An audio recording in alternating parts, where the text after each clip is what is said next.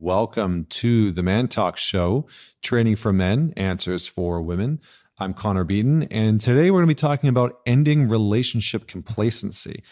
Now, recently, I made a post on Instagram, and it was a photo of Vienna and I was talking about how we as a couple call each other forward and deal with complacency in the relationship, because the reality is we can get very stagnant in relationships. And I think this is a big fear that a lot of people have, at least that I've noticed a lot of men have, right? We have this fear that our freedom is going to be infringed on, that the relationship will get boring, that, the marriage will go on and sex will diminish and the excitement will sort of fizzle out within the relationship.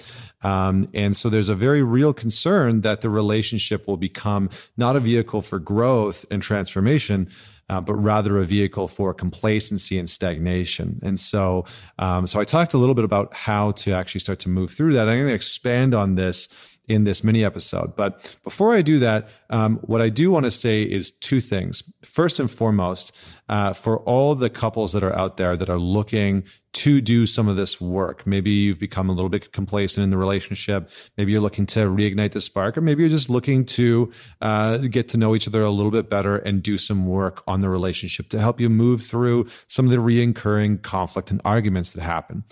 You will definitely want to check out the program that Vienna and I created last year. We've had over 1,000 people go through it. It's very comprehensive. It's 6 weeks long, and we dive into conflict, communication, boundaries, sex and intimacy, the whole 9 yards. So if you're interested in that, if you are looking to have a tool and a resource to help you in your relationship with your partner get out of complacency or reignite some fire, or give you some tools to help navigate conflict a little bit more effectively, then you will definitely want to head on over to my Instagram page and click the link in the bio, and you'll see Get the Love You Want, which is the 6-week program. It's very comprehensive and there's a lot to it. So I hope you check it out. Okay. Let's talk about this. Let's dive right into this. How do we end relationship complacency? Well, first and foremost, we need to know that it's going to happen. It's going to come up. And this actually came about because I had a bunch of people reach out after I made my post and say, "Hey, this is amazing. I love this. How do I actually do this?" And I read you off somebody's question. So a gentleman reached out and said, "Hi, Connor. I'm just wondering, in regards to your recent post, how do you accept feedback about complacency from your significant other? I feel like it's fairly easy for me to identify and call my other person, my partner, forward, but it's always, I always get stuck at taking that feedback on and then implementing it, which means that we go in full circles and get nowhere. So any advice on this would be much appreciated." Well, here's the deal. So that's there's two parts to that, right? The first part is how do we end complacency? And the second part is how do we give and receive feedback? So I'm going to talk about both of those things, focusing in on the first and trying to provide some tactical, practical resources for the feedback part of it. So, all right. How do we end relationship complacency? The first thing that I would encourage you to do is to commit to one thing that you are going to stop punishing your partner for. Now, that might sound a little bit weird or jarring, so I'm going to expand on this. Most of the time, after working with a ton of couples and hundreds of people, I have come to know that many of us hold grudges in the relationship. We hold on to things in the relationship.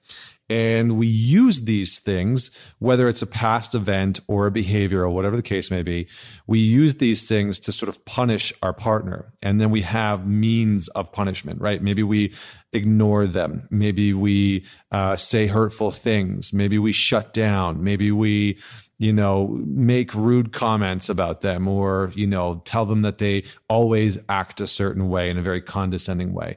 But we hold on to things and we punish our partner for those things.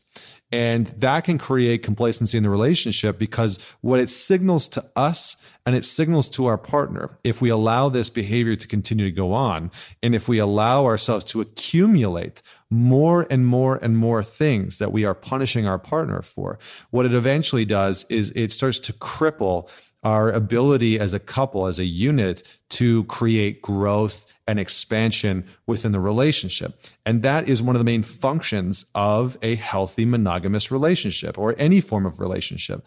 One of its main functions should naturally be supporting the individuals within the relational dynamic to expand, to grow mentally, emotionally, physically, spiritually, sexually, in all of these ways. So the more that we're holding on to and the more that we're punishing our partner, the more we are restricted and diminished in our ability to get out of and break free from complacency. And generally, these are the things that are holding us down. These are the things that are weighing us down in the relationship. So I want you to think about one thing that you know in your mind and in your heart, and when no one else is looking, that you know you punish your partner for in an unhealthy way. I don't know if there is a healthy way, but I guess that would get it into like a BDSM commentary and conversation. And I'll just leave that one off the table for right now. So think of one way that you know that you punish your partner. Write it down, distill it as best as you can, and have a dialogue with your partner where you own this, where you say, hey, I want for us to be better partners to each other. And so I'm going to own that sometimes I punish you for not communicating your emotions to me by being very volatile and lashing out and attacking you. And so I'm not going to do that anymore. I'm not going to punish you for that. What I'm going to do instead is ask for what I need or inquire with you about how you're doing. So start to take ownership over that. The second piece is starting to do new things together. So there's an immense amount of research that shows that couples maintain connection and expand connection, especially in the beginning of the relationship. In the beginning of the relationship, doing new things together is what can create an immense amount of intimacy, of connection, because you are sharing this new experience. And for many of us, it's why when you go on a date with somebody and they're like, hey, do you want to go see a movie? And it's like your first or second date. You're like, no, I don't. Of course I don't want to go do that. I don't want to go sit in a movie theater and not talk to you. Like, that's ridiculous. So doing new things together has been scientifically proven to help create a deeper connection within the relationship, because you're releasing dopamine within your system. You're releasing serotonin. It's starting to be produced because you're doing new things that are enjoyable. You're seeing new things. You're experiencing new things, and all of that creates new memories. Right. So you probably don't remember, date number 52 of your last relationship when you went and saw a movie, or date number 5 with, your new partner when you go and see a movie.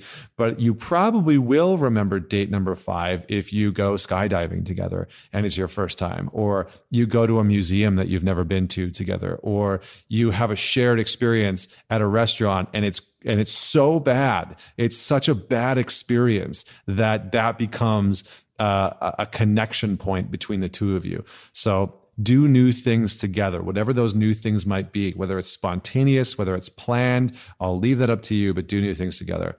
Thirdly, ask the curious questions. So if you really want to stay engaged in your partnership, one of the main things that you want to do is get a little bit more curious about the other person's experience and to dig into why it's important, why things are important to them, what they're going through, et cetera, et cetera. What happens in relationships as time goes on is that people fall into communication grooves.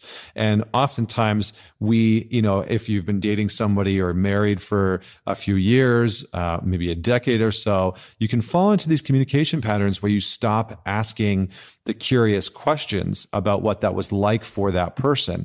And that can create an immense amount of stagnation and complacency, because you are assuming that you know what the other person is feeling or thinking, or how a specific event unfolded for them.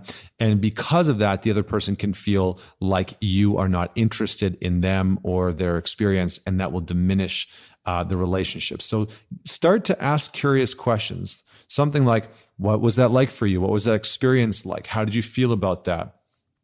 What surprised you about that event? Start to ask questions that elicit different responses. And if you feel like you are not equipped at asking very good questions, then start to learn about how to do that. You can study things like Gestalt. Gestalt is a very specific type of question asking, but it can also help you become much more proficient at asking great questions.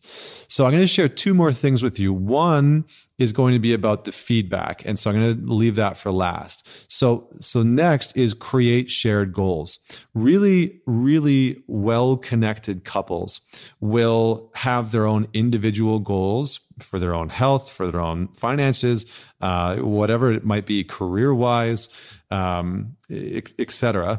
And then they'll also have shared goals as a couple. So that might be, starting a family. It might be a home. It might be, somewhere that you want to travel together. Again, experiences that you want to have. So again, the shared goals can incorporate the new things that you want to do together. And so you can kind of take different parts of this list that I'm giving you and merge them together. So create shared goals together. This is something that Vienna and I do all the time, whether it's within our work, whether it's within our lives, our lifestyle, all the different areas of our life. And it's incredibly, incredibly enjoyable.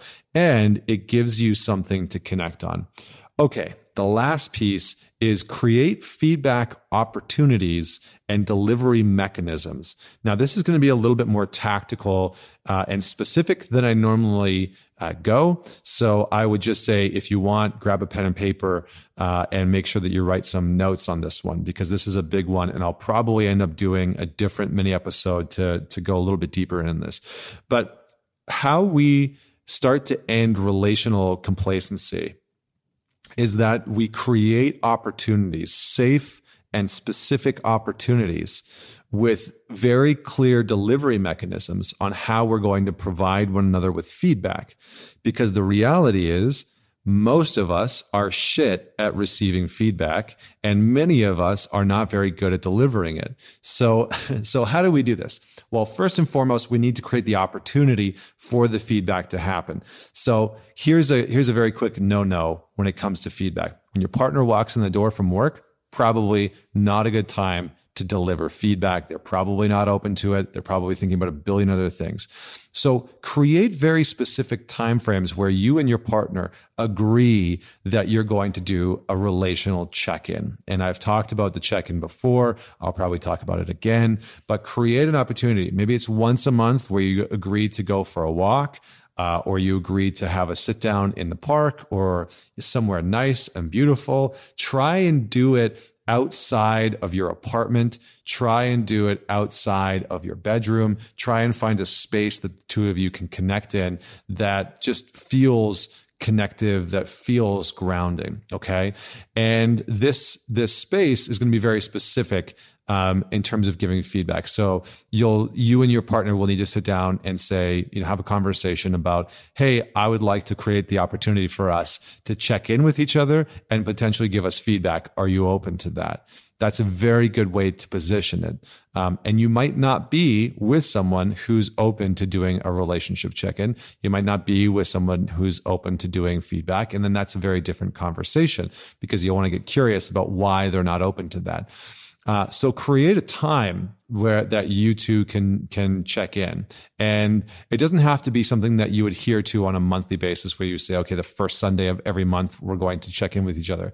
You might do it like that, or it might be something that you commit to as a couple and you say, okay, once a month, let's just check in with each other and we'll both be responsible for that. And so you can go to your partner and say, hey, tonight, let's do our relationship check-in. Are you on board with that? Do you have the mental space for that? And they can say yes or no. Then you want to cultivate the delivery mechanism. So the delivery mechanism is basically the how of how you give the feedback, right? So what we usually use, what Vienna and I use, and what we teach a lot of couples is to sit and face one another and to have some time to just breathe and connect with one another, eye contact, really allow yourself to get present in that moment, to rid yourself of distractions, no TV blaring, no cell phones going off, and just sit facing each other. Take, at least 30 to 60 seconds to just maintain eye contact and breathe a bit so that you're in there together, right? You're in it. You can connect with each other. Then the phrase that you can use is something I want you to know, or something I'd like to call you forward on is.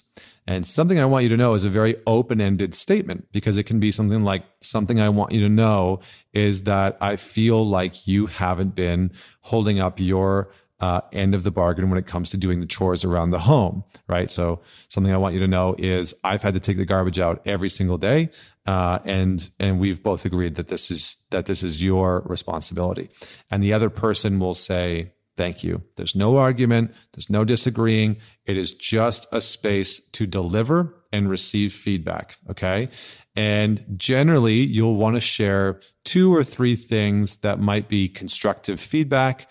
And then you'll want to share 2 or 3 things that are positive feedback, things that are something that I want you to know is I've really appreciated how much of an effort you've made to connect with me every single day and check in to make sure that I'm doing okay, considering that, just lost my job last week or whatever the case may be. So you'll want to couple the constructive feedback with the positive feedback, okay? And what you'll do is you have one person go first, and you'll share the constructive feedback. The other person will share the constructive feedback, and then you'll share positive feedback, and they will share positive feedback. So this is one of the easiest ways to do it. It's a very safe container. You create the space. You have an agreement that you're going to do this as a couple, and maybe it's something that you do once a quarter, maybe it's something that you do once a month, but you carve out specific time to make sure that you have an environment of being able to give and to receive feedback. Now, there will probably be other conversations after this. I'm just giving you the how of how you can create the feedback opportunity and the delivery mechanism. There will be other parts to this that obviously some things will come up that you'll need to discuss further within the dynamic. And I will talk about that on a separate episode, but this is just to get you started. So hopefully you enjoyed this. These are some of the main pieces that I've found over the years that really help to reduce and relational complacency. So I hope that you implement just one of these, right? Listen to this with your partner, send this to your partner, ask them if there's one of these things that they would like to commit to, that they feel like would be helpful for the two of you. Because the reality is most of us have relationships that are non-confrontational, that are non-feedback oriented. And most of us have relationships, friendships, family relationships, work relationships where feedback doesn't happen. And it allows us to play small, to play safe, to become stagnant, to become complacent in our own lives. And so one of the things that I really firmly believe is that healthy, intimate relationships can be a very powerful vehicle for transformation, for growth, for getting out of that complacency loop, so long as you have 2 willing partners who are willing to do the work. So thank you so much for tuning in. I hope you enjoyed this episode. Make sure that you share it with one person. And please leave us a rating and review. It goes a long way to getting us onto the phones and into the ears of other people. So until next week, this is Connor Beaton signing off.